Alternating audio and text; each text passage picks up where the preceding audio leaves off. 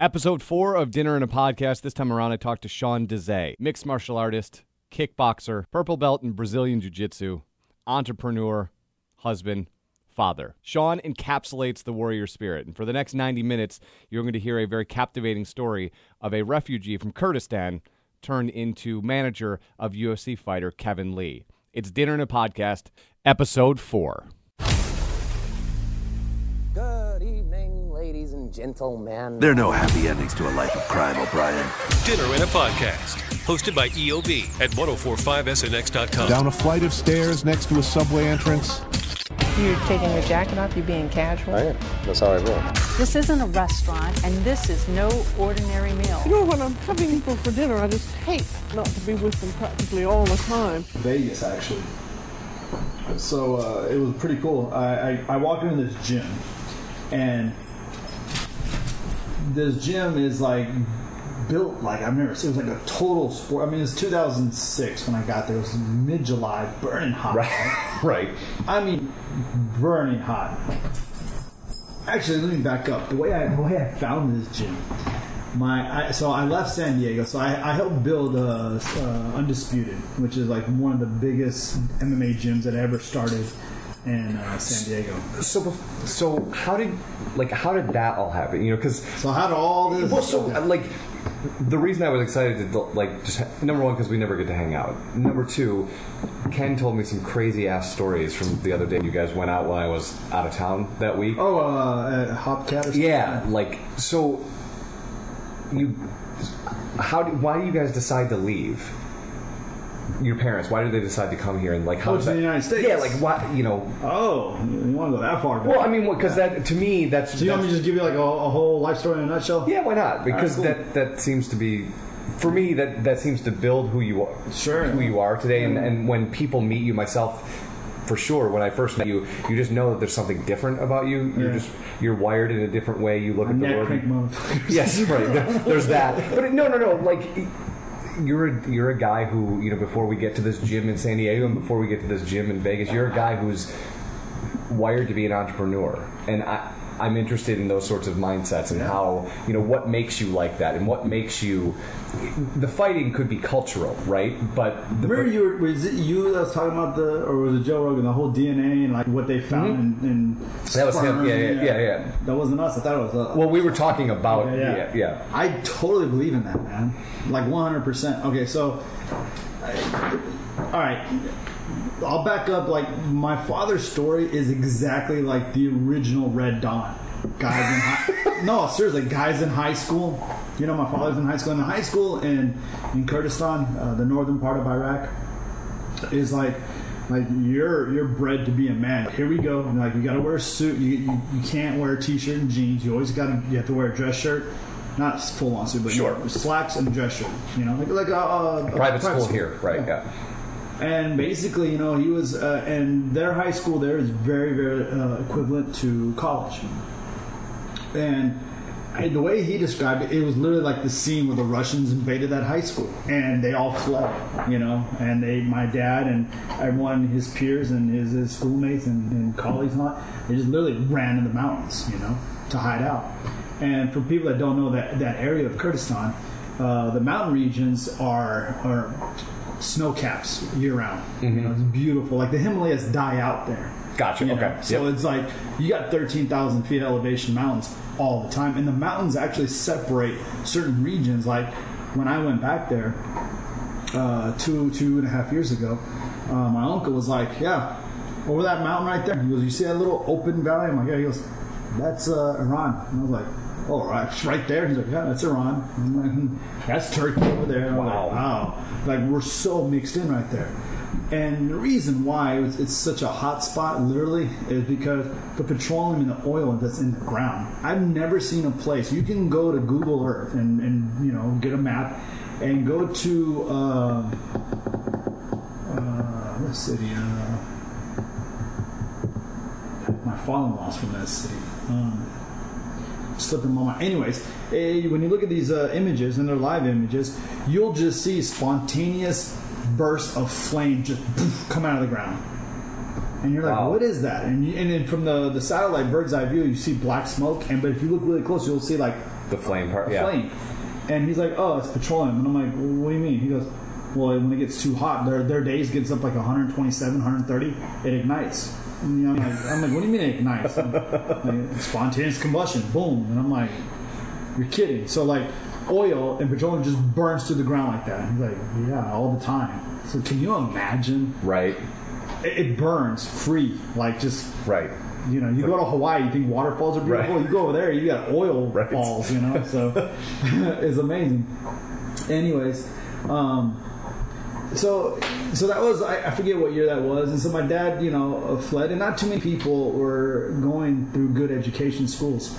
But he was able to, you know, learn different languages. Most men who finish good education there speak multiple languages. I think my dad spoke like 5 languages.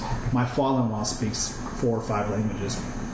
So, you know, he enlisted and he joined the you know, like the rebel resistance. Sure. You know? So he's pretty much, you know, fighting, and we were getting aid from that time. I believe it was from Russia. And then Iran kicked in. Anyways, the Cold War and all that nonsense. But the main reason why we came to the States is because Saddam started to get way too powerful. Okay? And there's a huge massacre that he did on a city called Halabja. And he genocide. I mean, he used chemical warfare and he bombed. And I would say 22 minutes, I don't know, 200, maybe 500. It was 200,000 Kurds died literally in like 30 minutes. Wow. In one city.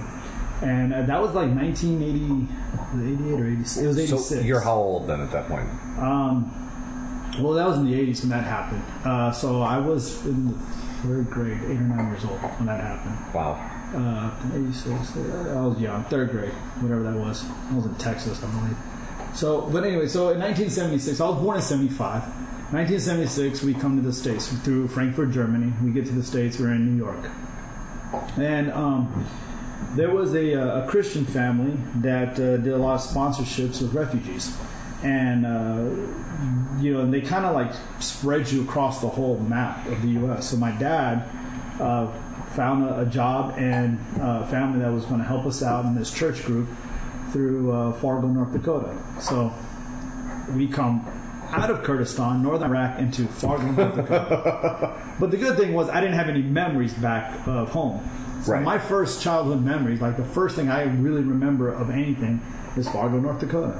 So, I mean, it's almost as American as being raised in Kansas, I guess. So Fargo is kind of weird. Yeah, sure. Fargo was a trip, and I remember, you know, the big farm fields, and I remember the crazy snow days and stuff like that. But the thing I remember most was I knew there was something different because at home I'm speaking like a language that was very natural and easy for me. And then I would go to this building, which was, you know, kindergarten. Right. I don't know what kindergarten. I don't know anything. I really don't. I just know that the carrots grow out of the ground, and I pull them out of the ground and I'll eat them raw. That's all I knew back then.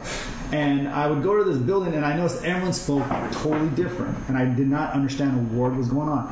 I just knew that there would be a certain time of the day where they bought food, and there would be a certain time of the day where all these cool kids had like nice padded mats to take naps on, and I just slept on a towel.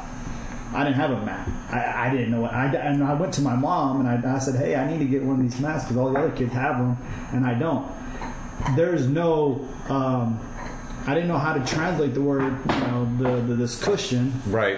I didn't know how to, you know, because in kindergarten, that's a big word, cushion. Right. You know, you can't say, I'm trying to explain to my mom I need one of those because I'm the only kid that doesn't have it. And, of course, you know, foreign parents are like, you don't need it. Right. Just sleep on the ground. We've been sleeping on the ground as adults all our lives. We use rocks for pillows. Right. You know, and I'm like, okay. So, you know, so it was a really trip, and it was very difficult because I remember in my head, I thought that I had to almost like drop one language to learn the other. I didn't know I could keep both. So apparently I was fluent in Farsi from what my mom told me. She was like, yeah, you used to speak Farsi and Kurdish with no problem. And then apparently I just stopped speaking Farsi because I guess I was trying to learn English. Wow. Yeah. And then... So what, your parents spoke Kurdish or... Kurdish. Gotcha. Yeah. So how did you learn Farsi? Just because your dad was...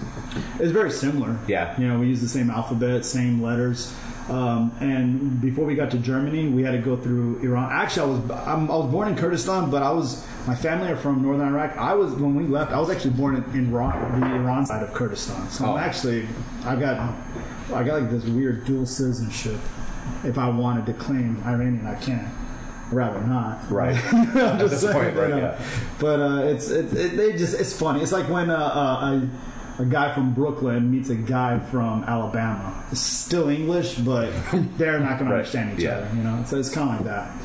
So yeah, so there we are. We're in Fargo, and I'm trying to learn and understand certain things. And I remember like weird things, like on 4th of July, it would be like these neighborhood kids would have like bottle rockets on the ground, and I would be out there barefoot in some shorts, and I would like race these bottle rockets on, like just I'm barefoot, just going down the street trying to beat them, and just doing weird things like that. And my older brother, I don't know if he watched too much Bruce Lee or what, but he would coordinate the neighborhood kids, and we would have fight matches like out in this park.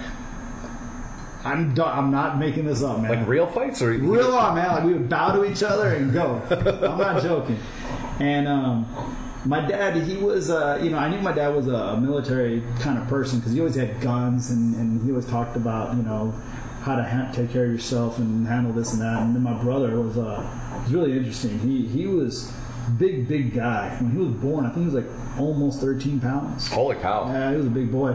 And he was always the alpha male everywhere we went. He was a huge guy, big guy. And so, like, when he was 16, he looked like he was 30. I'm not joking. If I showed you pictures of this, you'd flip out. So, but yeah, so, we'd goof around. And then my dad got a job to go down to Dallas, Texas. And that's another cultural shock, going from Fargo to Dallas, And what was your dad doing? This is cool. The FBI knew of his background, and they wanted him to transport stuff for the military through truck driving. So he became a military truck driver. But what he was really doing, he was transporting, weapons and stuff like that, and food and medical supplies for troops. So it was a really good job to get, especially coming here. And you gotta understand, like my father, coming from a background where he did finish school, he was a lawyer at a very young age. He was also, and there in Kurdistan, when you're pretty educated and you're successful, especially in the military, when you get put in a command post, like you pretty much do everything. You're the judge, you're the mayor, you're the commander, you're everything in that region. And he controlled several regions that way. So for coming from that to, let's say being a taxi driver, it's kind of like almost degrading. But you got to do what you got to do. You hear stories like that all the time. Mm-hmm. People in their home countries, can't practice. They don't have their law degree here, or they don't have a medical license here, so they can't do what they were trained to do or studied. So, here we are. I'm listening. Yeah. So we come down to Dallas, and Dallas was a trip. Because, I just said the humidity blew me away. And when I say humidity, we got there in December. It was still hot. And I remember my brother, we're burning up, man. And we looked out there, like, we're wearing shorts and flip-flops, and these people are wearing, like, turtlenecks and earmuffs. And we were like, what are you doing, And it was, like, the funniest thing. But Texas really shocked me fast. In Texas, if you're not Texan, you grow up fast there, especially Dallas. And we lived in the outside of Dallas. There's a little city, a little town called DeSoto, which was a suburb. It was south of Dallas, about maybe 20 miles from downtown. And you posted something about segregation in schools, right? I was going to try to go on that, but I was like, I don't want to say anything with that because it's too hard to express what you want to say verbally in writing without on Facebook for sure. Yeah, because you can. I don't care if I offend people, but I don't want to cross racial lines. But the way they did it down there is. So, take 4 quadrants, right? So, before, north and south, or for you, south and north right here. So, here, the south will be where all the minorities. Here will be, where all the people the upper upper middle and upper class would be up here. So they will have an elementary school here, or let's say junior high, because that's when they really want to keep things separate. Right. So, and they really do. They start at junior high. They try to separate things. So in junior high, they'll have South, DeSoto Junior High, and North DeSoto Junior High. And then when it's time to go to high school, they're like, okay, wait. The cities are growing, more people are moving in. Then they'll do an East and West. So now people who were able to come up to cross that border, well, they know they can't get in this side, so now they'll do an East and West division. So if you're in this area, you get to go to this high school. So now or in this area, you have to go to that high school. So the way they segregate is literally by highways and streets, because they know, okay. And then you've been in downtown areas where you're like, yeah, anything south of Wealthy, sure, yeah. So. And every city has that. Yeah, and that's just the way they do it. And I picked that up really fast because I had a best friend that I met, and when I first got to Dallas, man, talk about getting picked on and bullied right away, because definitely I wasn't black, right? Right. The Mexicans were like speaking to me in Spanish, and I didn't understand what they were saying, and they're like, well, you're not Mexican. And I was like, no, I'm not, And that was it. Either you're Mexican, you're white, or you're black. That was it. And I was neither. Right. So I was kind of lost somewhere. Right. But you get you'll meet a couple of guys, and there's this kid. I'll never forget him, man. Stacy Mitchell, really cool guy, man. And for some reason, he and I the reason why we clicked, actually, I do know. He was the only kid that knew how to play soccer really well. Right. Stereotype all you want, man. But he and I were good soccer players, so we clicked. And I remember going from elementary, because there they go kindergarten through 4th grade, and they got this thing called intermediate school, which is 5th and 6th only. Huh. And then they have junior high, 7th and 8th. Right. And then they have high school. So when it came 4th grade, we're like, oh, cool, So when we go to intermediate school, we do this and that, and then boom, they built another one. He's like, oh, I got to go to this one. Split you, yeah. And I was like, why? And he was like, well, we were literally like one street away from each other, and that street is what divided us. And I was like, oh. So for 2 years, we didn't go to the same school. But then when it came for junior high, then I found out, they say, everyone on that side of the Beltline Road goes to the east, and we get to go to west. So we went to west, so now we're playing football, we're running track together, we're smashing it, man. And in junior high, I met this guy named Byron Hansberg, who actually went and played for the Atlanta Falcons. I met some really good athletes in Texas, man. They breed. Yeah. For football, mostly, yeah. And I was actually surprised. I was good at track because of the soccer. And the football coach, they needed a kicker. So what do? They go find the soccer guy. Right, yeah. And the guy that they had as the running back, which was Stacy, and I was faster than Stacy. And I didn't want to steal his spot, but I told the coach, I'm faster than that guy. He's like, well, are you faster with him with shoulder pads on and a football? I was like, I never worn it, but I know I can beat him in a race. So they lined us up, and bam. So next thing you know, he and I are alternates. Well, they do the wingback position. Yeah. So they're a 5A division, so it's different down there in Texas. Football's another religion, but and that was another thing, man. The sports down in Texas will really make you grow up fast too, because if you're really good at what you do, but if you don't play their rules and their games, they use you, And there was I just wanted to be involved with so many sports, and I remember one time it was in between. I think it was football, right? And one of the ladies, during the football game, me and one of my buddies, we came out and we just decided just to have some fun. I mean, we were smoking everyone in all the football games. It was always like 40-something a zip. And on one of the touchdowns, I just, we're not supposed to celebrate, but I did like this cool backflip whenever, and the cheerleaders were all like, oh, wow, you can tumble. I'm like, tumbling, that's a joke, I mean, we're doing it with football pads on. So the cheerleading lady wanted to put together a gymnastics team. And I didn't think any. I was like, yeah, as long as I don't have to wear a singlet, I'm good. Right. Right. So we actually put together. We took a couple of guys from the football team. We put together a little tumbling squad, and I was actually really good with the rings and the high bar. But on floor, I remember that one time I won the city meet that competition. I got to the newspapers, and I was like, what the? I've never done gymnastics when I want to. I just had to learn the tumbling path, the route, go to the four corners and do splits and hand, whatever, do the scale and all that crap. And that was really cool. So, but the way I learned how to fight, and this is the funniest story, is, or the way I got into, martial arts, the girls down in Dallas, in Texas, when you're different, they want to know what you're about. So they'll come to you and they want to do it. They forget to tell you that they have boyfriends.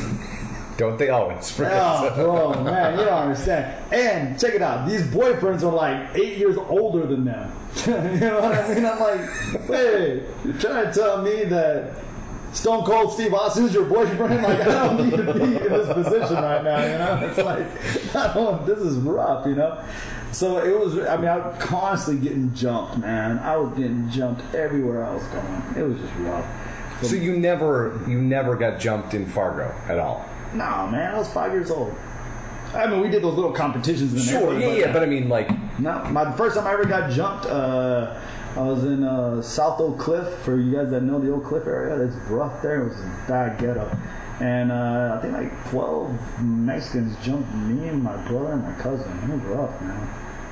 I got my ass beat. And I was in the second grade.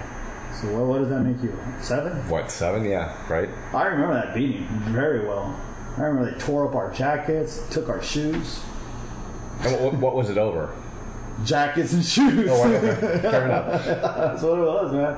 And it wasn't like we had nice Nikes or anything. We just took them. I was like, all right. Got my ass beat. It was rough. Texas was weird.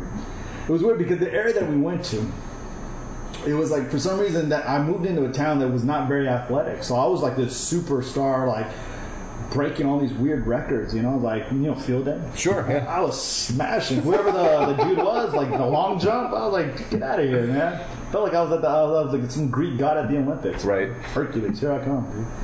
Then moved up to the north side of Dallas, and I got a job. I remember my first job was at a nightclub. And you're how old? 14. You're working at a nightclub at 14? Yeah. Okay. This is where it gets interesting. Right? This is where everything turns around, man. This is where, like I said, you grow up fast. Because, like, in Dallas, one thing about Texas... I was trying to beat Pitfall at 14, just so you know. Oh, yeah. I was not working in a nightclub at all. Okay, so the way I got the job for the night... My brother, actually, was... the bouncers there, they were garbage. So my brother became really good at martial arts. And how much older is he than you? He's only like 6 years older than me. Okay, so he's 20. Yeah, 20 and you're 14. Right. Yeah. But he's 20 that looks like he's 30. Right, yes. I'm telling you, bro. Yeah. It's pretty amazing. I'll show you a picture. I got a picture of us in the nightclub when I'm 14. And on your iPhone, you do. You know those Throwback Thursdays? Yes. Yeah, You just got to keep them on. Someone sent me a picture, and that's us in that nightclub. That's me when I'm 14. That's him at 16. Wow. Right? That's him at 16? 16, dude. I'm telling you, man. Yeah, he looked. He was an adult. He was an adult male. He's a scary guy, man, and he's big. So, anyways, he trained the people there how to. Standing kimuras, with chicken wing and chokes. We were doing rear naked chokes since we were kids. Literally, the right way. Right. Like, not the wrestling, the Von Erich style. Hi. Hey, what's going on? How are you? Good. Good. How's the family? Awesome. Loving it. So big. Yeah. I mean, they say they grow fast, but honestly, not fast enough for me. I need a little bit faster, to be honest with you. Like, hey, Dad, let's go do something. Right. Let's all right. Yeah. Do your own, set yourself up, right? Exactly. So he was there, and one night, and another thing that you gotta understand, the way I grew up, it was we were very, very independent. Like, fifth grade, my dad had very cool rules. He had rules, but they were cool. If you don't act like a clown and you don't drive like a clown, you can take the car and go do whatever you need to do. As long as you behave well, you should never get pulled over. So, dude, I was driving at an early age. I know it sounds weird, man. I'm not lying. Like in the 6th grade, I'd pick up all my friends. We would go to like 7-Eleven, play video games, Vanguard, and all sorts of cool stuff. And then, go to the movies and go to Mazio's Pizza. And then, put the gas in and do everything. I remember, and it freaked me out, man. People at the gas station like, what is this kid doing? I'm like, what are you doing? Why are you staring at me, Apparently, a 12-year-old's not supposed to be driving a Buick LeSabre. It's a federal law, actually. Is it? Yeah. It's okay. So I'm sure it's not the first part of the story where you break federal law. Nah. Oh, yeah, true. Yeah, I'll keep that part out. Yeah. But so I take my brother. My brother was like, "Hey, do you need a car for anything?" Because I'm telling you, it was really a weird upbringing. I was like, "Yeah, I think I might go do this." He was like, "Well, then take me to the club and then just go do whatever you want." So I go there, and I had like an hour to kill, so I go upstairs. And the DJ, I saw this DJ, and he's flipping through records, and he's just like, I'm like, dude, and his name was Justin. I'm like, are you all right, Justin? And he's like, yeah, Mark's not here. I'm like, okay, well, what do you need Mark for? He's like, well, someone's got to do the lights. Like, when people come in this club, someone's got to do the lights. And I'm like, so what do you just push a bunch of buttons? He's like, yeah. And he goes, you see this toggle switch? That's the fog machine. I'm like, got it, homie. I was like, what music do you play? And he was playing the best music. Front 242, old school 9 Inch Nails, Knights of Red. So it's like an industrial night. Totally industrial. Gotcha. Goth, industrial. I was like, oh yeah. I mean, if people think the Cure's the goth. No, they get out of here. Yeah. Man. Let's get real on this. So I go back behind the DJ booth, and I'm just start pushing buttons, and I'm like totally having a good time, man. I mean, the blast because the place gets packed. I'm pushing buttons. My brother's like, hey, I thought you had plans. I'm like, yeah, I'll just forget those plans. I'm having a good time. The owner of the place comes up to me. He's like, "Man, you really, really like know music, don't you?" I was like, "Well, I know this music, yeah, and it's not hard. Like, I just look see what he's playing next, or if I hear it, because a lot of the stuff I still don't know the names of or whatever. But like when I hear it, I'm like, dude, I totally know that song. Yeah. And so like, you just know like how to play, set up the lights. Sure. And this is not like a board where you can pre-program. Like, right. You gotta push and play it at the same time. Hit the strobe when like if you're playing a really cool like Joy Division or New Order song, and the little synthesized drums kick off. You gotta hit that strobe just right. And so it was like. So I would do everything right, and if you do a really good light show, the crowd dances all night long, especially with the right music. At the end of the night, man, Boss Man King gave me an envelope and it said Steve's little brother because they didn't know my name. Right? They knew I was Steve's brother, obviously. I opened it up, it was $50. And I was like, and I was there only for like 3 hours, right? And this is 1989. All right? So, young kid. And he said, come back tomorrow and I'll have another $50 for you. I was like, all right, cool. So Friday, Saturday, and Sunday nights, I was making $150. So you're making $600 a month as a 14. I didn't count like that. Okay. I counted it as I make $150 a weekend because every weekend that's all I look forward to. Right. Was my weekends, and I never told anybody at school what I was doing. I didn't want anyone to know. I didn't want the teachers, and I didn't want anybody to know because next thing you know, everyone wants to be my friend. Right. So. Want you to get them in the club. Yeah. So, and then there's this thing in Dallas. It's called Club Courtesy. If you work at one club, you get Club Courtesy at all the other clubs. What they call industry nights now. Back then, it was just called Club Courtesy. So, when we would shut down, there would be these after-hour clubs I would go to. They would open up at 2 because last call, so 2 to 4 or 4:30. We would go to like the Aqua Lounge or the Bomb Factory, the Start Club. And talk about a big, huge fishbowl of ecstasy. And you can just grab, there's no charge. You just go and big rooms that had curtains around them and people go, okay. It was like, dude, I was exposed to that at an early age. And then, my brother's like, hey, just whatever happens, you just be right next to me throughout the whole night. And obviously, don't tell mom and dad. Dad knew. They knew what was up, but, They always do. We always do. So I did that for 4 years, every weekend. Holy cow. So what are you doing with all this money? Believe it or not, man, I gave almost all of it to my mom. She was that worked 2 jobs. She worked She started off really at the lower end of the cleaning company part of a hospital, but then she moved all the way up to manager and supervisor, so she would control everything. And then she also had she had contracts for these other buildings to go clean, but then she would hire people from the hospital that need extra work. She would get them, she would hire them to go, okay, I need these floors to be clean, and she would pay them, that night. Gotcha. So, I think that whole entrepreneur thing came from my parents because, they worked. They worked for other people and they had jobs, but they knew how to keep doing other things to keep money flowing. Right. And so it was really easy. And then when I was, and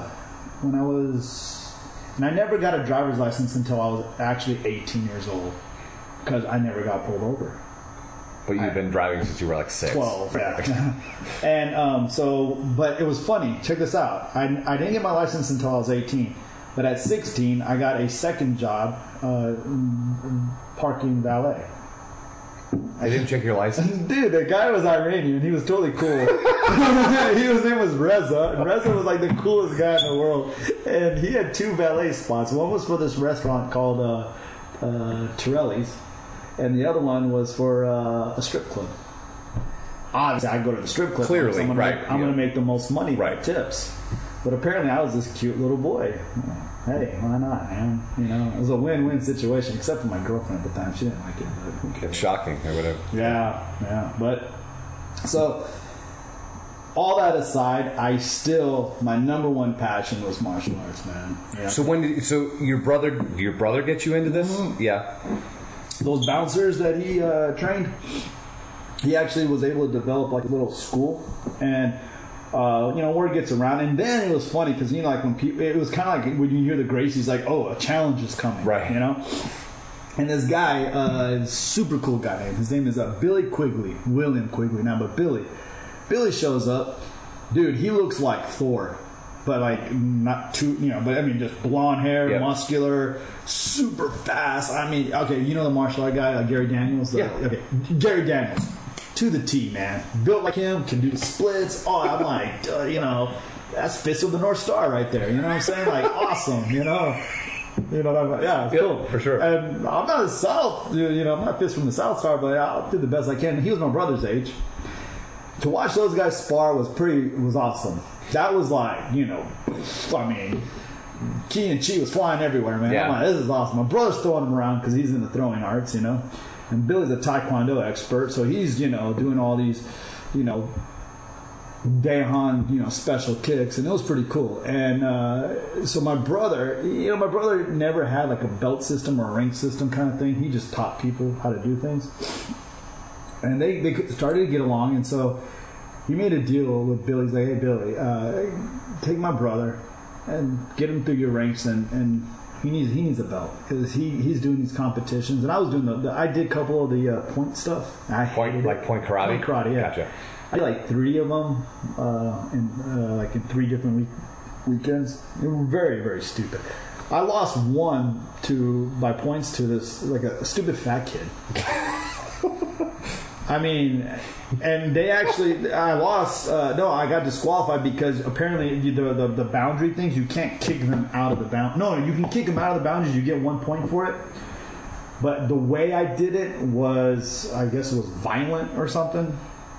Right. Yeah. Which is most people's problems with point karate. Yeah, because I ran, I jumped up and I did this full sprint, I jumped up in the air, I did like this flying ninja, cool side kick in the air, and Revenge of the Ninja. Yeah, for sure. Yeah. The only thing I didn't have with the swords, right, or the size. And the dude, the way I hit him, and the ref was like, no. I'm like, no, what? He was like, no. He was like, you're here for the wrong reasons. And I'm like, do I need to bow before I do that? Like, I didn't know. I thought we already bowed. So what's the problem here? I'm just trying to get my points in because I couldn't like. He was tall, he had long legs, he was fat, but he would just sit there and just sidekick you. And he sidekick you in the arm, but you get a point, right? Yeah. So I told my brother, I was like, this is dumb. I was like, I don't want to do this. He's like, no, you have to. I was like, no, I've seen it on TV. ISKA on ESPN or whatever it was late at night. They would show these guys kickboxing in a ring, And Dennis Alexia was a heavyweight champion at the time, and I'm like, dude, I've seen this, and this is before kickboxer and bloodsport. And I'm like, dude, I want to do that, where they let you go for 3 minutes and you just add up the points. Like, that's better for me. And it's like, but you need to get a belt, so you need to train with Billy. I'm like, fine. So I trained with Billy. So Monday through Thursdays, I just did nothing. After school, I would just go train. Friday nights before I would go to work. So I would go to work at 10 o'clock at night. Right. So 7 p.m., the dojo at the SMU, Southern Methodist University, the Mustangs. The head soccer coach there was Brazilian. His name was Shelis Hyman. And Shihan Shelis, knew Brazilian Jiu-Jitsu, believe it or not. He was from Sao Paulo. No one knew. This was before UFC 1. And Shelis was like the coolest guy, but he was into Aiki Jiu-Jitsu, which... What's that? It's Jiu-Jitsu with the Aikido. So after you throw the guy, then you actually go break the bones. Okay. Right? Yeah, right. What Seagal does. Right. You know, after you just throw somebody, you break their bones. So, like, I started learning, like, these really cool, unique arm bars. It was more Japanese jiu-jitsu. Sure. You know? So I was learning, like, weird arm bars and rear naked chokes, which I kind of understood it. But I was learning it all from, like, when a guy, like, the stuff we were learning from was when a guy comes and they always do the one punch, the right hand punch, and then you do all this technique. But on Fridays, it's sparring nights. So here I was, this white belt, and you know, and Billy was affiliated with this Okinawan karate / Japanese jiu-jitsu school. So on Friday nights, you get to go there. So I would train Monday through Thursday with Billy at his little health club. He had like this little studio in the back. And then on Friday nights, we would go to SMU dojo, and you get to spar anybody you want. But you can't just walk up to a black belt and be like, I want to spar. You have to wait till they pick on you. Man, I would whenever a white belt I get matched with, I would just smash them. You know what I mean? Right. And I'm not trying to brag. It's just literally, it was just two different. No, but I mean, obviously, what I know of you, you know, in your adult, I mean, you're wired for fighting. People are either wired for fighting or you're not. Yeah. And then I would go with the black belts, and I would totally have some fun. And I would not. Most of the times I would dominate because, I mean, I was 127, 30 pounds. I was fast, quick, you know, do all kinds of stuff. And the crazy thing was, we didn't have mouthpieces, we didn't have hand wraps, we didn't have gloves, we didn't have shin guards. All we had was a cut and a gi. So it's a gi, bare-knuckled... It was straight kumite, homie. I mean, it was crazy. We did that every Friday night, right? So finally, Shelis was like, you need to get this kid into a boxing ring. And I'm like, thank you, man. Somebody tell my brother, you know. Right. So they, please stop beating up our black belts. Go do something else. Yeah, well, these guys, then, you know, they're fighting like karate, and you know, and I'm up here, you know, doing. And then the way I got into Thai boxing, my older cousin joins the Marines. He gets stationed in the Philippines, right? So he's at the PI, and apparently he picked up Thai boxing because, you know, PI and Thailand's right next to each other. Comes back and I'll never forget this lesson. He's like, hey, you still do those fancy kicks? And I'm like, well, yeah, you know. I was like, well, I didn't know boxing. Right. All I had was legs. I was a very fast runner. I was a sprinter on a track team. I was great at soccer. So yeah, of course I got kicks. Like, all right, well, kick me. He goes, so if we were to fight, what kick would you use on me? I was like, roundhouse you in the head. And this guy's like 6'4", right? I'm like, all right, I'll try. He's like, give me your best shot. And, you know, he just obviously leaned back. And at that time, I flicked. I didn't go through. Yeah. You know, so it was like, you know, Machida style. And then he was like, all right. He goes, well, would you ever think about kicking me in the leg? And I'm like, well, yeah, I mean, I'd side kick you in the kneecap. I saw, you know, Bruce Lee do that. I mean, it's effective. I'd definitely do that. Which we would know as the oblique kick. The oblique kick. Yeah. He's like, yeah, but have you ever thought, like, soccer kicking someone's thigh? And I'm like, no, but I think I saw Benny the Jet do that and won some weird fight overseas, right? And he's like, yeah, it's called Thai boxing, you know, Muay Thai. And I was like, yeah, I heard about that. I don't know anything about it. And he's like, well, go ahead and, you know, kick my leg. Bro, I went 100%, and he checked it with that big-ass shit. Oh, my God. That was the worst feeling in my life, man. I swear, I couldn't walk. when I was on the ground crying, I could have sworn I looked over and he's kicking. I'm totally exaggerating, but it felt like he was kicking the telephone pole, laughing at me, like Tong Po or something. Right. And I was like, "What did you just do?" And he's like, "You need to learn Thai boxing." So there was a guy who had a glass jaw, so he couldn't fight anymore, but he was ranked at the time 4th in the world in kickboxing, Muay Thai too. His name was Steve Goins. So I go over there and he had this guy named John Vaquitas. And the reason why that name might ring a bell, and I'll tell you in a second. Well, John was really cool, and he was a good kickboxer. he was a southpaw though. No, he was regular. I grew up southpaw my whole life fighting until I realized I'm fighting wrong. So then I switched to orthodox. But whenever I do spar, whenever southpaw go, I'll go back to southpaw just to mess with them a little bit, and then I'll come back. So, anyways. I switched, so I've trained with these guys. I finally get my first kickboxing match. Everything's going smooth. I'm having a good time. And while I'm doing the nightclub thing, during the daytime on weekends, I would fight. I never cut weight. I never did. I hear a phone call. People would page me. Motorola, seven numbers only. They would page me, fight. I'll call them. Hey man, there's a fight over here. So I'd run to this gym, run to that gym. I would just go. I didn't care who it was, I would just fight. And by the time before I turned 18, for the 4 years I did all that kickboxing, I think I did like 65 amateur fights. Wow. So you loved it. But so it was like, how you and I spar? Mm-hmm. It was that every weekend. Right. I mean, even 4 years, 60, that was your thing. You loved that. You know how I know that number? Because some dude that was with me the whole time kept count. I never did. I didn't care. Because one weekend, I did 5 of them.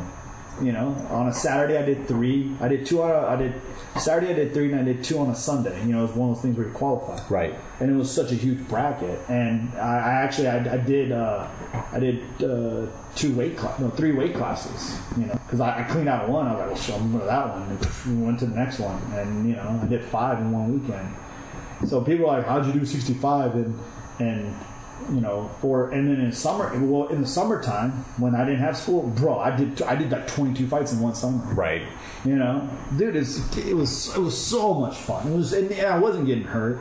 I got my bell rung a couple of times, but I never had broken anything. Never broke my nose or a hand or nothing. I mean, I had headgear on. I was doing all this stuff. So, then when I went, this promoter who really liked me was like, hey man, if you want, why don't we strip down the gear? Let me put you in some of these other cards, and I'll give you, I think he said $50 a round. So it'd be a 4-round fight, and if it gets to the, every round that goes, you get $50. So I was like, all right, cool. I didn't care because I was doing that, that Friday night sparring with no padding. Right. So I was like, yeah, cool, awesome. Gloves, that's it, and mouthpiece, cut. I started wearing the mouthpiece at the dojo place, though. After I did the kickboxing, I was like, yeah, I need to keep my grill. So in the beginning, I would finish these guys, and then when I realized these guys weren't that good, I would purposely wait till the 4th round because I was like $200. Right. And I think the guy he caught on. He's like, how come you're not finishing this guy? I'm like, he's like, if you finish him, I'll give you the $200. Just put on a show. I was like, fine. You should have told me that in the beginning. Right, I would have ended it in 30 seconds. So technically, I was a pro Muay Thai at 18 because that's how I was getting paid. Because once you get paid, right. But I don't think, to be honest, I don't think there was sanction. It might have been sanctioned with the IKF. Steve, I forget Steve's last name. But anyways, because he has a huge database actually. He's from like Chicago. He's from the Midwest area.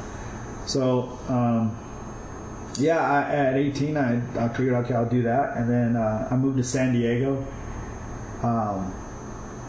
We had there was an accident. It was like a death in the family that kind of really set us back a lot, and so I really wanted to get out of Dallas. Because granted, it sounds like I was having a lot of fun, but that nightclub, that's like, dude, that's going to have to be another segment because that's a really dark time. Sure. Very dark. Well, and we can, I would love to be back and do that, but like I can only imagine what that would be like at 14, 15, dude. 16, 17, 18, trying to go through that. Let's just say this, and I'm not BSing here. there was many times where I was taking a Porsche 911 to school, and I had a Ninja ZX-7. Just all right. All right. So it was fun. It was a good time. I ain't gonna lie. I mean, that 911 was pretty sweet actually.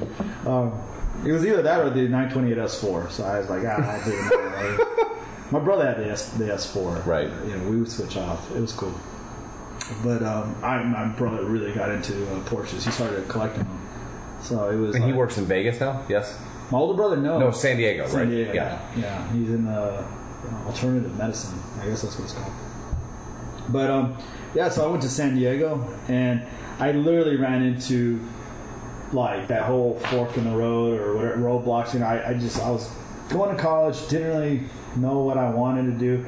I had a lot of money put away, so I opened up my own business. And I kind of knew that this business was going to help my parents. That was one thing I always did. I always took care of my parents. I was always that backbone, So I was like, you know what? Let me get my dad's health started really getting bad. I was like, let me get my parents out. So I left my senior year. Like there was like one semester left, and I wasn't friends with anybody. So I just left. I just left Dallas. Well, the reason why I left because I knew that. If I had a high school diploma in California, then I didn't have to pay out-of-state tuition, and I wanted to go to San Diego State really, really bad. So, or anywhere in San Diego. So like, screw it, I'll just go to high school there, get a diploma, and then I don't have to pay out-of-state tuition. I thought that was a smart move. Sure. Why not? Out-of-state tuition's a lot. Yeah, it is. So in some cases double. Yeah, I wasn't getting any scholarships or anything. So. Because I pretty much quit all sports my senior year or junior year. I just got so fed up with the sports system in Texas. It was just so corrupted.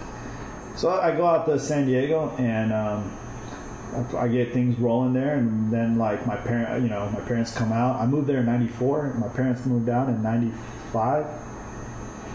I did this business thing for them, and then in '98, I was like, man, I really, really need to do something here. I was like, I was going on 22 years old, and I felt like I was 32. You know what I'm saying? Like, yeah, I mean, starting work at 14, I can imagine. Yeah. And I was like, I got to do something different here. So I joined the Air Force. Out of all the things I did, I was like, I'm going to go join the Air Force. And then all my friends flipped out. They're like, what? What do you mean? I'm like, I'm going to go give this paratrooper and combat control thing a shot and see how this works out, And they loved me. So they took me in and did the Air Force I did active duty. And then after I got out, I did reserve. So I did a total of 8 years.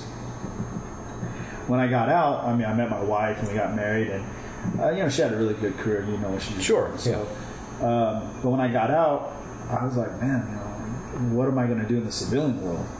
And I really could not find many jobs. I looked everywhere, man. Dude, not even Costco was hiring at the time. I mean, I was really looking around. Yeah. I was like, well, what am I going to do? I got all this military training.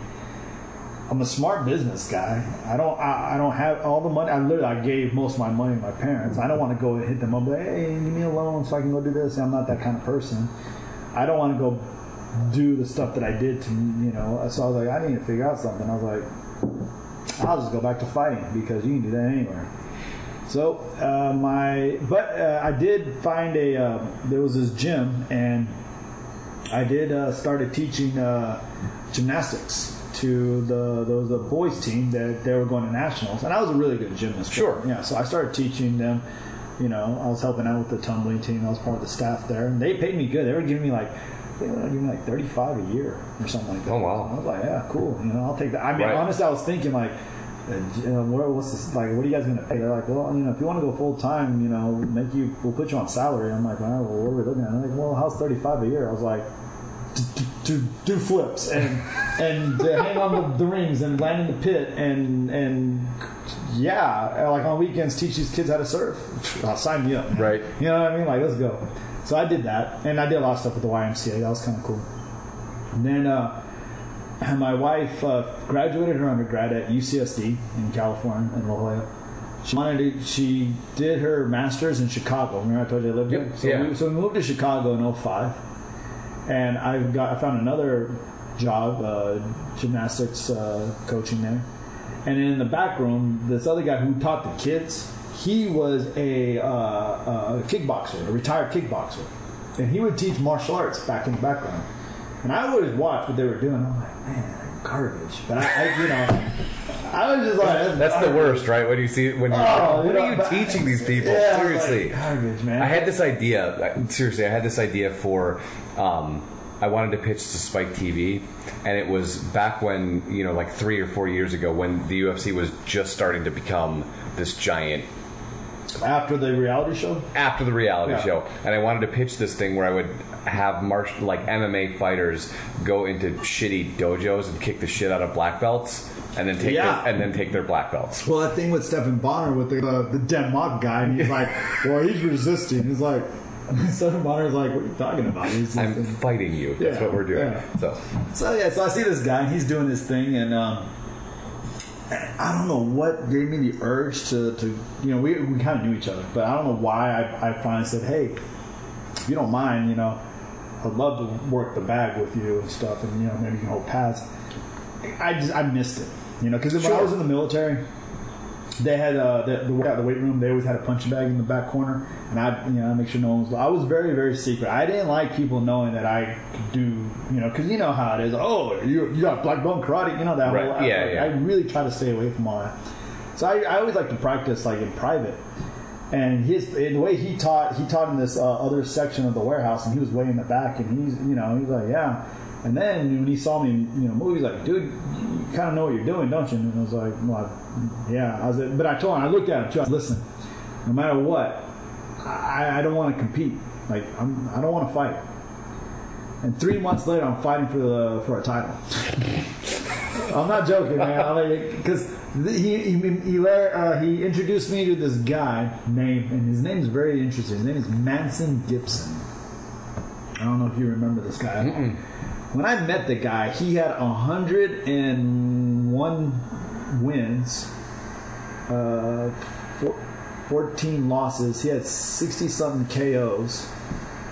And he was the most ghetto black guy you'll meet from South Chicago. I mean, this guy reeked alcohol, was always on something, cracked out. And remember Windy City Boxing Gym? Yep. Okay. So I walk in there. That gym's shut down. But did you ever walk in that place? No. Okay. No, So I know what it is. Okay. So it's in this warehouse and it's 4 levels up. Yep. So you have to walk up these staircases, and when you go in there, there's these 2 boxing rings. Dude, like when you're done with the workout, you don't even want to take a shower because you're just going to get more dirty after your shower because it's just disgusting. Boards and just mildew. It's just like, oh my God. I mean, the most dungeon-ish gym you can think of. But he was a world champion. He was a 7-time world champion. And he fought on Duke Rufus's cards up in Milwaukee. Sure. Yeah. And so he was fighting, I forgot who he was fighting. It was in June of 2005. And, he was fighting, I think it was a co-main event, and I was the first fight of the night because I started training with him, and he got me on the card, and I got paid $1,000. And I've seen UFC back in Dallas, back in the kids. Sure. But I didn't know that UFC was so MMA, NHB, let me go back, NHB was so underground that I wasn't keeping up because, we didn't have social media or internet like that. We did, but not like that. But I didn't know that they were starting to develop weight classes and stuff like that until later on. Right. Because I remember after the first, couple of UFCs, I remember my friends, those guys back in the house, like, man, would you ever do that? I'm like, no. That guy's 300 pounds. Like, yeah, but look at that little skinny dude. I'm like, yeah, but he's doing some jujitsu that no one's even seen. Like, that's some crazy. I know the gi jujitsu, and he's doing it. I don't know what he's doing. Because the way I was taught jiu-jitsu, you never go to your back. Right. Japanese jiu-jitsu. Because you were Japanese. Yeah, you stay on your feet. You go to the next opponent. It's multiple opponents that you got to go and break. You don't pull guard. You die. They stomp on your head. Right. Style. Yep. So there I am, and I fight on a Duke Rufus card. And that was super cool. And then I see, so there was the kickboxing matches, and then we went to Racine, which is Milwaukee. It's south of Milwaukee. Yep. Yeah. We go to this. I don't know what I was doing there. I see this fat guy fighting this other dude, and they're wearing MMA gloves, and I was like, what are these guys up to? And all of a sudden they go to the guy, I'm like, oh, this is an NHB fight, and everyone's like, what's NHB? I'm like, it's like no rules, man. You can do whatever they want. But then all of a sudden I hear, oh, you can't do this, and I'm like, wait, there's rules. I'm like, wait, what's going on here? And then the fat dude wins, right? And the way he won was sloppy. Apparently the matchmaker was sitting right next to me, and I didn't know who he was, and I'm like, man, I would kick that guy's ass. And the matchmaker goes, really? I was like, fuck yeah. I was like, I'm not, but it'd have to be worth it. I mean, dude, that's a joke, man. I mean, like, how much is this guy getting? He's like, well, he just got $1,500. And I was like, he got what? And I was like, 3 weeks later, I fought that guy, and I smashed him. And he outweighed me like 20 pounds. I didn't even know what the weight classes were. I was like, I could beat that guy. Yeah. There's certain people, like, I'm going to smash that guy. I don't care about weight. And he was garbage, Smashed him, and so I got my first taste of MMA. And that was in 2005, and I just loved it. After that year, we went to San Diego. So this is where things really are going to get more familiar with you. So we get to San Diego. Again, I can't find a job, so I was like, but I would pick up fights, Muay Thai fights, and Dennis Warner did a lot of fights at that Hollywood Park up there in LA, which is a pretty big Muay Thai scene. Right. Dwayne Ludwig was the champion at the time for the Muay Thai fights there in K1. This is before he got into MMA as well, so I remember I was like, dude, that guy's tall, I don't want to fight him, because a lot of people are like, oh, you want to fight this guy? I'm like, no, I'm not even in his weight class, like that. When it got to that level, that's when I was like, yeah, these guys, this is where shit's getting real. Right. So one of my other hobbies is sport bikes. I love street bikes, man. I had an R1, and so I figured, you know what? Until I find the right fight, I'll go sell sport bikes at a dealership, on the side, make money. It was easy, and I knew everything about sport bikes. When you love something, you just know it in and out. For sure. Like I knew what year they start doing inverted forks to make the handling better, and I knew which year they switched from carburetor fuel injection, all that nonsense. So when you have product knowledge, it's easy to sell. So. And I hate having a boss, but when you're a sales rep, you make your own hours, especially if you can make the numbers and you turn over the units right. So I was hitting commissions pretty good. These checks were decent. The owner loved me. He's like, man, you're really good, bro. And I sold a Harley. I didn't even know what I didn't know. I was like, yeah. You know what the key thing is when you're in sales, especially like motorcycles and cars? You know the best way to close a deal? Man, look good on that. Looks good on you. Right. Dude, you say that, it looks good on you. It does. Looks good on you, man. Dude, it sells. The guys I hate, man, I can see them a mile away. Before we even get further into any kind of deal, I'd be like, maybe you should go get your wife's permission first. I hate those guys so much, man. God, Lord. And I had to learn. Like, it took me a while to figure them out, but once I did, dude, these guys, they would run you through and through and through and through, and then all of a sudden, right when it comes time to do the numbers are good, financing's approved, everything's good to go, and he's like, all right, I need to go talk to the wife now. And I'm like, what the fuck are you doing here, man? What are you doing here? So anyways, there was this guy, man, this little leprechaun looking dude who just showed up there. He didn't know anything about bikes and nothing, right? And I felt bad, so I was like, hey, dude, I'll split some commissions with you, I'll teach you some stuff, and he didn't know how to sell for anything. But he was like, hey,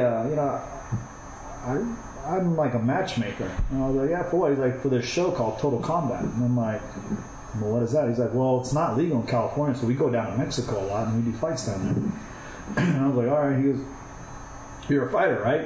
I was like, dude, why did you? He was like, yeah, I'm in the business. I know when I see a fighter. Kind of what you were saying, like you just people are white, you can notice it. He's like, you fight, right? Where are you? And I was like, Muay Thai. He goes, have you ever done MMA? He's like, no. You need to learn wrestling and jiu-jitsu. So why don't you come down to this gym and check it out? So I go down to City Boxing. I meet Eric Del Fiero. I meet Brandon Vera. I met Ed Ratcliffe. I met Dominic Cruz.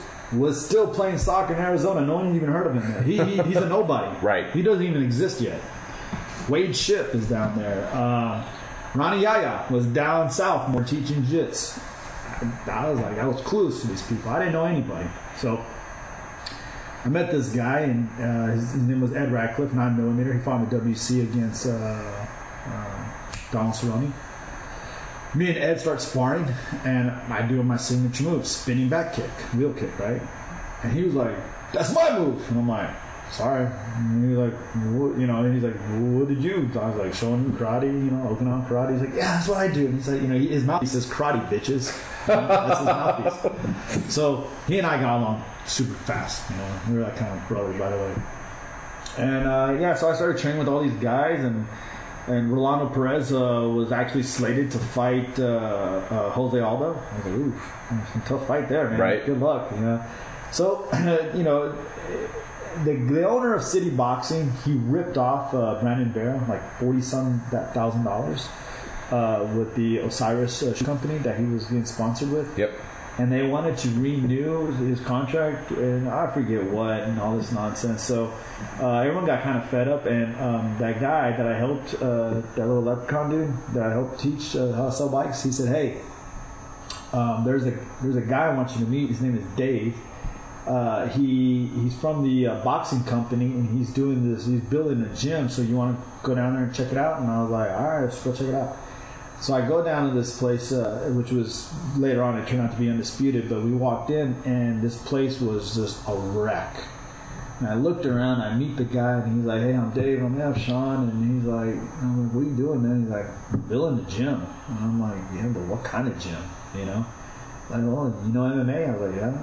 And I kind of messed with it a little bit. I'm more of a stand-up guy, and I was like, "So who's going to be your, you know, who are you bringing in? Like, what instructors are you going to have here?" He's like, "Well, there's this guy from Hawaii, you know, his name is Barrett Yoshida. I'm going to bring him over, but he's going to be expensive, but it'll be worth it. I'm going to invest in him."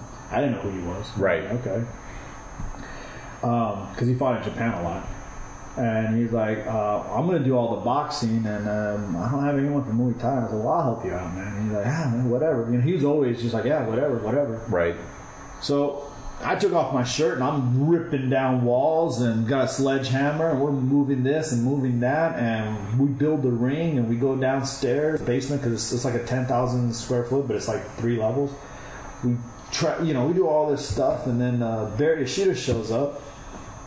I'm like, "That's Barrett, this little 5'5", 130 pound looking, you know, Japanese guy, and he's a jits guy, and there's no mats." And I was like, "I got those blue folding tumbling mats back at, you know," and I was teaching boxing. I was teaching boxing at the Y at that time too, you know, for fun. You know, I always did stuff at the Y. I like, you know how you do with the dogs. Sure. I always did stuff at the Y. Right. So the guy, you know, Barrett, he's not personal at all. Yeah, I've known the guy for years, and he's still not personal. And he just kind of looked at me. I was like, "I'll be right back." So I ran, got the mats, came back, and he and I rolled for 3 hours. Bro, I'm not gonna lie, my body, my skin tone turned so red. This dude was getting me with every kind of thing you could think of. Like, I was getting put in twisters. I didn't know what a twister was. He was hitting me with rear naked chokes that I've never even could imagine you can do a rear naked choke like that. He was, it got to the point where I lost count of how many times I was tapping, but I didn't want this guy to think that I was going to quit. So I just kept going and going and going and going. And there's a picture. There's a company from Guam called Fokai. And Fokai is a pretty big, it translates, means like, "Come on," you know, like yep. stuff. I think, I'm not sure, but I think that's what it is. But Fokai was there, and they were taking pictures because they sponsored Barrett.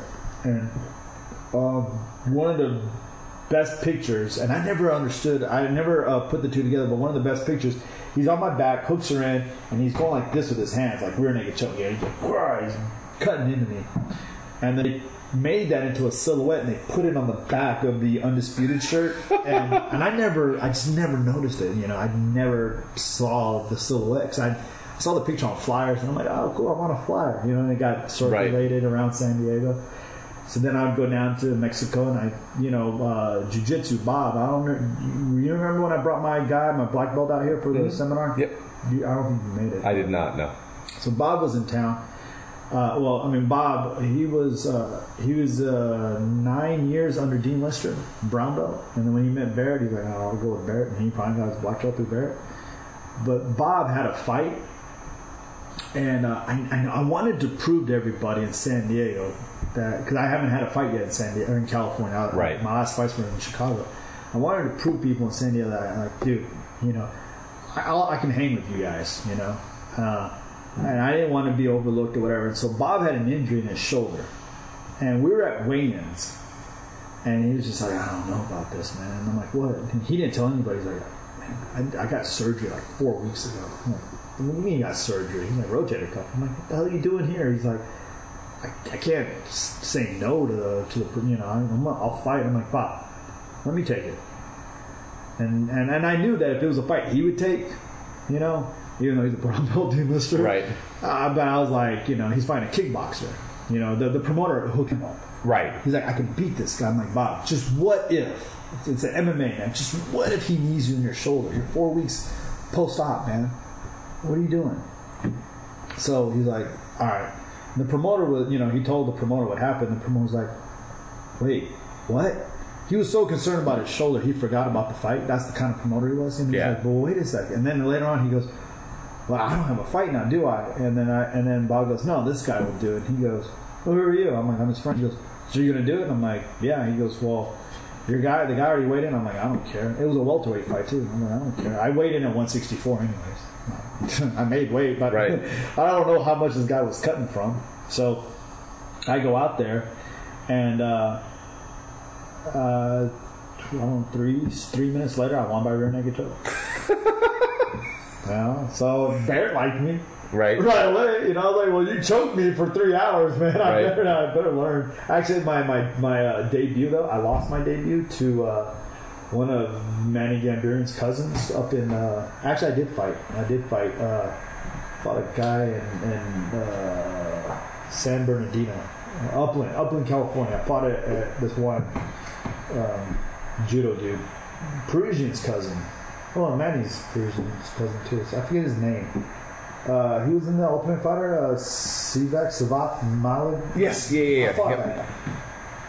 He choked me out real fast.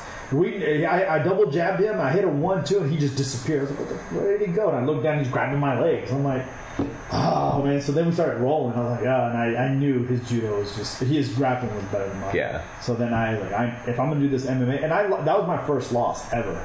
All that stuff I did growing up, all the weird decisions, I never ever lost. Believe it or not. Right? Wow. My first MMA debut, I lost, and I literally freaked out. I was like, whoa. And then I was like, maybe I'm not cut out for MMA. And I'm like, wait, no, it's just another fight. Right. But it's just more of a real fight. I was playing these rules fighting for so long that I forgot what it felt like just to fight. So my second fight, I picked up the guy and I slammed him. I've never slammed anybody in my life, man. Not even on the streets, you know what I mean? And I'm 200-0 on the streets. I mean, I picked up this guy. All right, Hickson. And hey, 199, break the wrist, walk away, and 1 TKO on the streets. Okay? So I pick up this guy, man, and I slammed him, and I got his legs, and I pass guard, and he rolls. I get a full mount, I'm raining punches. He turns, he gives up his back, and I go to schoolyard him, man. And it was like the coolest thing ever. I was like, because I've never ever ground fighted like that, like that, you know. And I totally tripped out. And then my second fight, apparently I knew how to sprawl because I'm a wrestler. So I was sprawling all over. But I think you saw that one. I cut the guy with the knee. Yep. Yeah. So that guy was like this. He was supposed to be this brown belt Baja Gracie guy, and. Which was weird because on the ground he never didn't. I didn't get. He had side control one time, but Jason Herzog, the ref for Bellator, he was that ref for that fight. And as soon as I put the knee where you couldn't pass the full amount, and I clamped everything down, he just stood aside. I'm like, sweet. So then I just tore him up, and then then I moved to Vegas after that fight. Right. My wife got accepted to a medical school, and she got accepted to a few medical schools. And but she really thought hard, and she's like, I'm gonna pick Vegas. And I was like, why Vegas? She goes, well, it's a good school. It's a brand new school, but they're established in the East Coast. But they just built theirs. There was only 2 graduating classes for her, so it's a fairly new school. Right. And it's in Vegas, and wouldn't that be perfect for you? And I was like, actually, it would. You know. And remember we talked about the fighting peak age between 28 to 33? Yep. There I was. 28 to 32. Just having a great time. Pro boxing. I finally did my debut in boxing. I did Muay Thai. I was doing MMA. I owned a pretty big gym. I was trained with Fresson Paschow and Randy Couture was down the street. One Kick Nick. Anthony and Jaquani. He and I were crossfitting together and we were sparring. And Tyson Griffin and Ray Seff. I was going to Ray Seffel's house eating, KFC with him. I mean, dude, I'm like K1 legend. I mean, I looked up to this guy. Right. And he was like, hey, man, bro, let's go over to my house and let's go eat some food. And in his house, he had like an awesome video game room, like arcade. He had arcades, like that's awesome. Galaga. And I was like, dude, this dude's awesome, man. He gave me tickets to all his K1 fights whenever they were at the Bellagio. And then I became an amateur matchmaker for a show, and I helped Tough Enough a lot. I helped build them up, and like I said, I fought there. It was really weird. I'll never forget the day I was at a gas station. One of the gas stations that Gina Carano's dad owns, I think it's called Rebel gas stations or Terribles or whatever. They own like a chain of gas stations out there. And the TV, the monitor's on, and I hear Muay Thai, sensationals and local fighters, Sean Yarbrough and Scotty Leffner and local sensation Sean Dizay, and I'm like, the hell? And I look up and there I am on this monitor, and I'm like, and then this guy who was pumping gas right next to me, he looks at the screen, and then he looks at me, and I was just like. And he's like, that's cool, man. I'm like, I guess that happens in Vegas because I was in shock. And then my friends would call me up like, hey, man, I saw you up on the marquee on such and such casino. And I'm like, Planet Hollywood. I'm like, yeah, dude, this is fun stuff, man. When I was doing the matchmaking, I was also the commentator for the fights. So I would do the Joe Rogan part of it. One time I was able to get Rampage at one of our shows. And he and I called a fight together, and then during the intermission, he just knocked out Vanderlei. So we were up in there, and I had like a cool interview with him, and then I gave him the phone and the microphone, and dude, like, yeah, man. I mean, it was pretty impressive. And you know what? It just felt normal. It felt good. It felt normal. I felt like, okay, this is my calling, the fight business. Yep. Not just being a fighter, but being in the business, training guys, helping guys, cornering guys, fighting myself, owning a gym, talking about MMA. When the other day when I left the studio, Joe hit me up when we were at the lobby. I think you saw us. He was like, "You got like a weird mental Rolodex thing. Like you just like kind of remember like a lot of cool." I said, "Yes, I do, but then I don't." You know what I mean? Like sometimes I get lost in the UFC history, but I try to remember. I remember specific moments in a fight. Like I remember the first time when GSP actually attacked Matt Hughes' rear leg because Matt Hughes did a check, and I'm like, dude, if GSP fakes the pump and then goes to the rear leg, he'll take him down with the kick. And that's exactly what he did. He picked up the knee, he stutter step, hit the base leg, and Matt Hughes fell down. And I'm like, oh, and I was like in my head, I'm like, I totally called that. It was like, that's the stuff I remember. And and Joe he pointed out to me, he's like, yeah, man, that's good. I'm like, yeah, but you got stats, bro. Like Steven's like, yeah, he goes, I can look up stats. And I'm like, yeah, but you got to be into it to know it, and you got to understand that what those stats really mean, this guy's got a 91% defense takedown percentage, what does that mean? How do you get that number? I don't know, I mean, I do, but I don't know. Right. So, and then medical school's over. The match system comes out, and you have to match for residency. And dude, I'll never forget, man, because I kind of knew my wife wanted to go into sports orthopedics, so surgery was her thing. And I'm in bed, I'm totally passed out. She kicks the door down. She's like, "Babe, I matched." And I knew that she was going to get ortho. There was no doubt in my mind. Sure. The first thing that came out of my mouth was, "Where?" Right. Like that's all. Not like, oh, you didn't get ortho, so now you got to scramble for like internal medicine or radiology or anesthesiology. And she said, Grand Rapids, Michigan.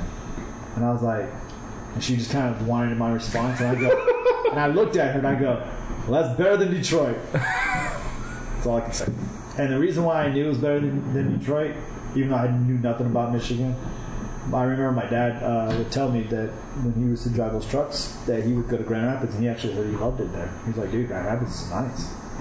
I think he came during the summer. Right, yeah, 4 months of the year. It's really well, we lived nice. in Fargo, so I don't think it was any difference winter and winter there. But but he said Grand Rapids is really nice. And so when we went there, FaceTime, I showed him the house that we were buying, and he was like, beautiful home, this and that. So came here in June 19th, 2010, and July 1st, 2015. That's my favorite part of our friendship is that you have a countdown till it's over. Be honest, man. Everyone that I became friends with, my good friends, you and Mitch and Bud and Dan and all those guys, I never it's not a surprise, like you. No. You've known from the. You've been very good about. I've known from the word go that hey, I tell people I'll be here for 5 years, man. Hey, we're gonna be friends, but we're gonna be friends for 5 years. Well, no, we can be friends past that point, but I'm like, to see me on a regular basis won't happen after 5 years. Yeah. So, and then I remember when we first met at Third Law after we rolled and everything, and. I didn't know anything about you, and I think it was Bud. Bud was probably telling me something. He's like, EOB. And everyone kept saying, I was like, why do they call me EOB? He was like, well, it's Eric O'Brien. I'm like, well, that's cool. I like EOB. That's creative. And then I think Mitch or someone was like, yeah, he's on the radio. I'm like, well, that's cool. And I didn't know. I barely listen to radio. Sure. Most people don't listen to And then one day, that's why I'm at my house doing podcasts at this point. So I'm flipping through the radio station, and I hear you on the radio, and I'm like, yeah, it is that guy. I'm like, dude, and I probably listened to you several times and just never knew. I mean, I'm sure you get that a lot. People are like, well, when you first got into it, they're like, if they didn't know you, and then sure. Well, I mean, and that's the weird thing about radio is that most people never meet you, and then when they put two and two together, like Ken. Right. Everyone knows who Ken is. Sure. Like a lot of my wife's friends at work, they're like, because when we were doing the baby shower and everything, and I was like, I was sending stuff out, and the girl that was doing all the addresses, I was like, Ken Evans is his address, and she's like, Ken Evans. She's like, why does that sound so familiar? And I'm like, he's on the radio. And she's like, the morning guy, right? I'm like, yeah.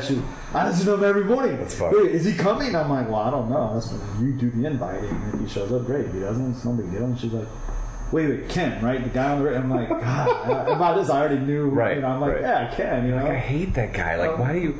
Well, the bald dude. they don't know what he looks like. They're like, right. He's bald. They have no idea. Bald hair. But anyways. But it was really cool, and when we first did the radio interview, and then I don't know if I asked or you asked me to come down and do the show in the booth, and I loved it, man. I was like, oh yeah. Well, you get to talk about MMA, dude. Like, right. Well, and I'm sure I asked you because you just get and I tell lots of people this story is that like I had gotten to a point in jiu-jitsu where I thought, okay, this is my journey, and I'm going to get purple belt at this year, and then brown belt at this year, and black belt this year, and then I'm at Third Law, and these three guys, I'd known Bud, but that was about it. I had no idea who you were, and we started rolling, and I'll never forget that. That knee to the chin submission you did, because I'd never seen anything like that, and it literally, for as dumb of a move as that is, because you don't fall for it. I just hit Bud with it 2 days ago. But you normally don't fall for it twice, right? You have to lull somebody into submission to get them again. You just need it one time. Man. Yeah, but I mean, like you have to wait 5 years to get Bud again. Yeah, you know what I mean? But you have this epiphany that you're like, well, this is a guy who's learning how to actually fight. Something that I could use in the streets to actually... And I had this, I remember I came home to my wife, and I'm like, I met this guy who knows how to fight. Not wearing a gi. Don't steal this guy's wallet. Not worrying about... Well, no. But, you have these weird thought processes, or at least I do, when you have a daughter, right? And you think to yourself, okay, now when you get married, you go, okay, I've got to protect my wife. And then when you have a daughter, you ratchet that protection up to 1,000. And in my mind, anyway, you stop looking for fighting systems that are points karate and taekwondo and things like that may not necessarily translate to a dude that you meet in the street. And so when you meet somebody like you who looks at the fighting world in a different way, and over the last hour and a half or whatever that we've talked, you can kind of see how that animal gets built. Yeah. That's what people should be learning. And over the course of the last 3 years that we've been friends, I don't even think. I mean, I train with Ryan Hyde, and I train with you, and I train with whomever because I love jiu-jitsu. I don't, to be honest with you, don't give a shit if I ever get a black belt ever, because it means nothing to me. I just want to learn. I just want to learn that art because it fascinates me. You want to be able to protect. I want to be able to protect my family, for one, and number two, I just want to roll with people that want to roll. Yeah. I want to look at no drama, no politics. None of that stuff. But more importantly, I don't want to. I have a dear friend who just got his blue belt, and he's been waiting forever for this stuff. And it's a huge. If you're in jiu-jitsu, that's a huge moment. Yeah, it separates you from. It's a huge moment, but I don't want to. I don't know. When I had that moment at third law, I went, I don't know that I want to worry about that anymore. If I ever get my black belt, cool. If I don't, whatever. Yeah. I just want to roll with cool people, and that was from that singular moment. That's where that all kind of was born out. That's cool, man. Yeah, I remember. You were. I do remember. You were. Your eyes popped open. You were like, man, what are you doing? I remember those were. You're like, what are you doing? I'm like. Well, because when you grow up in a jiu-jitsu system, you have rules. We're going to practice the triangle 300 times, and then we're going to practice, what they call the Brazilian triple attack. We're going to do it from the triangle to the kimura into the omoplata into the side control into whatever we're going to go to from that point, and you build from there, and that's awesome. But then you get to a point where you're like, what happens if I meet somebody who doesn't follow my rules? Yeah. What's a knee in my jaw? What's a knee in my jaw and tries to dislocate my jaw from my head? What happens when I meet that guy?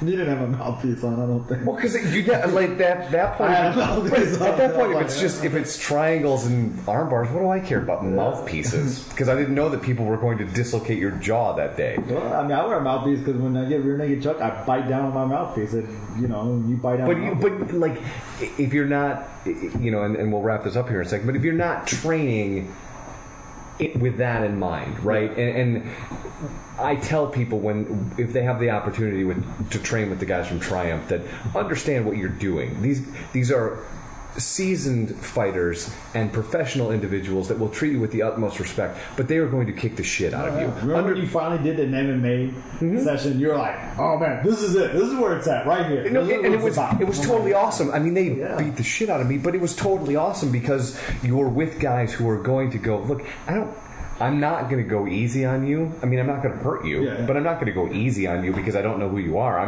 This is what I'm really good at, and I'm going to exact that on you in whatever way I possibly can. And that's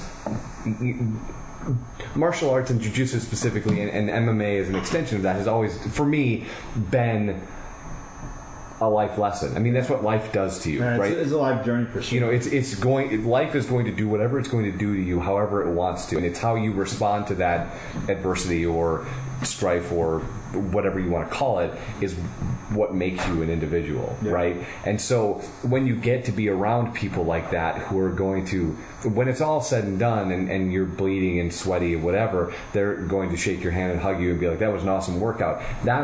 Those are the people that you want to surround yourself with. Yep. Those are the people that Paul Cucini did a couple of MMA rounds with us, and he loved it, man. He flipped out. He was because there's nothing. Not that I want to sell for Triumph MMA at this point, but there's nothing like it in town. There's nothing where you can go and meet guys who, I remember. I don't even remember his name, but he was like from Stanford or Yale, and he beat the shit out of me. The other Eric. Yes. Yeah. He annihilated me, and it was probably probably like the best 20 minutes I've. He's a Roman Greco state Yes, yep, that's exactly who he is. Yes, he's a beast. He's like 152 pounds. But like that's that. People who have never done this don't understand why you would want to do this, but that's who I want to roll with. Yeah. I want to roll with a dude who will be like as close as I can get to actually wrestling a bear. Yeah, and that dude doesn't even own a gi. No, well, he doesn't even wear a belt. But back to my original point when I had that moment and I knew that number one we were going to be friends, and number two that we should probably do something together. It's because if I meet somebody on Wealthy Street or I meet somebody in South Chicago, they're not going to allow me to put a robe on first to fight them, right? So you got to just be prepared. They're going to sucker punch you, man. Right. Yeah. I remember when you that first smoker I did, you came down and you helped me out there. I remember your response. You were like, "This is awesome," and I didn't know. I was clueless to why you thought it was so awesome. I thought it was like, it could have been a whole lot better. But you were like, "No, this is awesome," and because it was safe, it was done right. Everyone had to wear protection. Yep. You were like, "Yep, you can't get hurt here." And you get a chance to, like, what I liked about that system, and I know with Kevin and all this stuff you're moving in a different direction, but what I liked with that system is that you could seemingly sign up for the Triumph system, right, and go through all the Muay Thai training, and then there was going to be a moment where you could try all that stuff out. Yeah. And to a complete stranger or to someone you know, and it's still 100%. And it's either going to work or it's not going to work, but you're going to find out, and you're going to find out in a way that isn't dangerous to your health. Gut check time, baby. Right, yeah, and then there's that. Yeah, it's fun, though, and yeah. And then we did a few other smokers, and it got really popular. And guys wanted me to take the whole K1 kind of rules thing and go to the intersection whenever Vengeance wasn't doing an MMA show, take my box ring down there and do... And I was like, nah, you guys, it's not going to work. I'm sorry. People here, the reason why MMA works because it's raw fighting and people love it. Well, and in Michigan, nothing's sanctioned. Yeah, nothing's sanctioned. So they can get away with everything. Because like in Indiana, if you don't, whatever your record is, if you're less than 5 fights, you have to do what they call the novice division, which is no elbows at all. Okay, which is normal. Sure. And knees to the body only. And then when it goes to the ground, it's only jiu-jitsu. You can't punch at all. But that's how it should be. That's the way it should be. After 5 fights, you go to the level where you can. Sure. Which is what the advance, where, when it goes to the ground, still no knees and no elbows. And when it goes to the ground, you can punch, In Michigan, it is the unified sanction rules. I'm like, what do you mean? Do you know? Check this out. I think I said it on the show. Your pro debut in California is unified sanction rules. But if it's your debut, until you get 5 fights, your pro fights, MMA will be 3 minutes, not 5. Till you're 5 fights in. So what these guys are doing in Michigan is literally the exact same thing the pros debut guys until their first 5 fights in California are going through. That's crazy. So like Dillashaw and all those guys, do you know that they were actually putting on pro fights in their gym to get their record up to get them into the UFC, the Ultimate Fighter House? I did not know that. No. Yep. So, and because it's a 3 minutes, because they're newbies, right? They're debuters. I mean, it's a win-win for them. Sure. And the commission, they don't care. And they're not serving alcohol. All they're trying... Uriah's smart. He's like, look, I don't care how many people show up. Let's just put on a pro event, have the commission come down here, give these guys 4 wins, we'll give them mail cans, we'll put them in the Ultimate Fighter show, they'll get a contract from the UFC, and then that's where we'll make our money. And now Dillashaw's fighting Barab. Right? I mean, when you understand that concept, and then here I am, I meet Kevin Lee, and I'm like, all right, I got to do this right. He was 5-0 as an amateur. I was like, let me take him 10-0, or if not more. And he was also fighting 2 divisions, welter and lightweight. So then we do our pro debut, and we go up to Montreal twice, and then we fight in Detroit, and then we fight in Indiana, and then we go to Indiana again, and then we went to Winnipeg, then we did Lansing. So now we're 7-0, and I'm like, okay. And then finally Joe Silva called us up. And here we go. This is where it's at, man.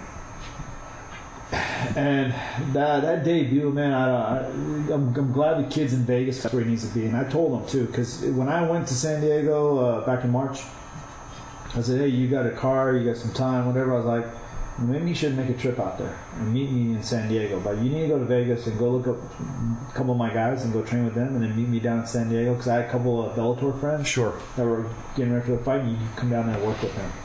And he's like, all right. So he does the trip. He comes out there, and he literally, he was staying with me in San Diego, he was going to go back to Vegas, and he said, Sean, I'm not going to drive back to Michigan. I'm going to just stay in Vegas. He literally never went. On that trip, he never came back. He stayed in Vegas. But I you know as well as anyone, I mean, there's somebody who's going to leave in a year, give or take some change, that if that's what you want. Unfortunately, it's like the timing's a bit off. I wish we would have had the sure. I wish my wife's residency was done a year early, or his UFC would have came a year later. Yeah, right. But I'm not going to change that. I mean, you can't. Like you said, whatever life deals you, it's how you respond to it. So. And I told him, and he hit me before we left San Diego. He's like, "So what do you think?" I'm like, "That's why I wanted you to come out here, because I'm not an idiot. I'm the only guy in Michigan that gives you problems. I can't mimic. If you get slated to fight Njokuani or Khabib or any of these other, I can't mimic those guys. Sure, or Lozon or whoever. Yeah, but yeah. The guy I could probably mimic." Boxing, I can do Gilbert Melendez. I can outbox him for sure. I know I can. I can probably give you like a Diego Sanchez crazy feel, whatever. I'll put you through the ringer, and I'll be that last guy in that last round. I'll just go crazy on you. Right. I can do that stuff, but I can't be that guy. I can be your coach. I don't want to say Greg Jackson, but I can be that guy. But I need to put you in an environment where you're sparring and training with guys on a regular basis. Evan Dunham, Grain Maynard, Dewey Cooper, K1 fighter who's fighting Peter Arts here soon. Go to Mayweather's boxing gym and just spar the nastiest boxers you can find out there. Go to One Kicks and don't get too close to some, because there are some guys in your weight class in your company who get the same paycheck. So be careful on who you go there. I think that's the reason why he's like trying to stay away from One Kick, because him and Njokuani was supposed to fight Iaquinta, and there was Njokuani got hurt, and Iaquinta got hurt, and then Kevin got thrown in the mix. So I was like, let's stay away from that, right? Because we might run into him too. So there's all these things, and so I told him, I was like, yeah, you need to be in Vegas. He trains with Drysdale every day. Yep. I mean, Drysdale, dude, come on. Guys, dude's doing flying arm bars and flying triangles for Tap Out 3 years ago on those commercials. I mean, come on, dude. And dude, he's awesome. And until he gets things worked out, I mean, he'll be in the UFC as well. Yeah. 185, I think. And and he does his sparring and boxing. He spars at Couture's. And that's actually a really good spot for him to spar at, because those guys are more wrestling based kind of dudes. And and I told him, I was like, you need to go back to your roots, which is wrestling. Get in the full mount and rain down pain and win fights, man. Don't try to knock people out standing up. That night, there was no subs. You know what I mean? When he fought his debut. And I told him, too, I was like, dude, look who's on the card. Someone's going to get knocked out of the night. Yeah. But look who's really on the card. Who do you think is going to get sub of the night? I was like, you have a better chance of getting sub of the night. No one got it. Right. That was interesting. But, dude, it was very fun. It was awesome. He loved it. I loved it. We went through the whole thing. We'd do it again. With the same outcome, of course, we'd still do it again. The kid's going to grow. I mean, they loved him. Yeah. They really did love him. And July, maybe you're thinking? We're trying to do the July, because they're doing 2 shows back to back, right? Yeah. The 5th and 6th. So we're really, our manager said, yeah, it's a possibility. He says it's a good possibility. So I was like, all right, well, let us know. But yeah, I'm really, really trying. That's why I want to. My wife's in Phoenix right now, so I'm going to leave. After I do the show, I will leave this weekend. Because if we do get the call, then that gives me 7 to 8 weeks to get his camp going. So I'm gonna see if we can probably do some stuff with Benson. I don't know if they're up to it. I don't know. I've never worked with those guys, boys at the lab. I don't know how they're gonna react with if they're cool with it or not. If not, I mean, either I'll go up to Vegas or he can come down. We can go down to San Diego, but definitely it'll be good to be there and get him going, because I want to give him a full-on training. Full 8 weeks, yeah.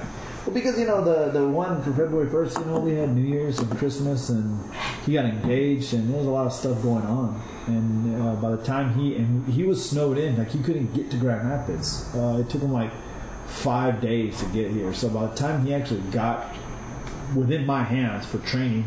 You saw us, we were doing workouts at 2 in the morning. Yep. You know? We were playing catch up, you know? And, I mean, we had injuries going in that fight. Yeah. But whatever, you know? But that I remember I only had, like, just barely 4 weeks. You know? And look, the way it was a good 4 weeks, but he had a fight in July. The training, if that UFC debut was in July, you know, summertime here, bro, I would have had him in a complete different mode. But it's just so hard to get somebody ready for the biggest fight in the biggest organization in the world in a Michigan winter. It's so hard. Yeah. I was like, dude, it's unbelievable. Those guys in Siberia, those dudes that fight in Bellator and Shlemenko and all those, I don't know how they do it, you know? Well, I mean, it's like we talked earlier. Well, they live in it. Yeah, it's like we talked earlier. They're genetically designed to do that, you know? Yeah. Where Kevin's from Detroit, not from Grand Rapids. He's not genetically designed to be in 100 inches of snow. That's not what he's designed to do, you know? It's weird up here, man. Yeah. And I'm not designed to train a guy. And nor are you, You know, I'm like, I don't know how, you know. That's why, you know, at 2 in the morning, I'm like, you know, I would crank the heat up, and then we would leave. We do a training, like, from regular time frames. And then I'd leave the heat on. And I'm like, hey, we got to go back at 2 in the morning and do some more work, you know. He's like, yeah, let's go. You know, we were doing 3 a days, you know, 2 a days, 3 a days. Brutal. You know, and it worked out really good because, you know, he couldn't sleep, you know. Yeah, I mean, he stays up. He always stays up late. He always like, hey, you up? I'm like, yeah. We would text till like 3, 4 in the morning. And I'm like, dude, if you're wired, man, let's just go to the gym. Yeah. You know why sit here and think about strategies, and let's just go train. So, and then we were able to develop some really good combinations and techniques and what ifs this and what if that. But, you know, man, like some of the little things, you know. Okay, rear naked choke's not working. Just slide over to palm, Dan Severn, the little things like that, man. You know, you tend to forget those.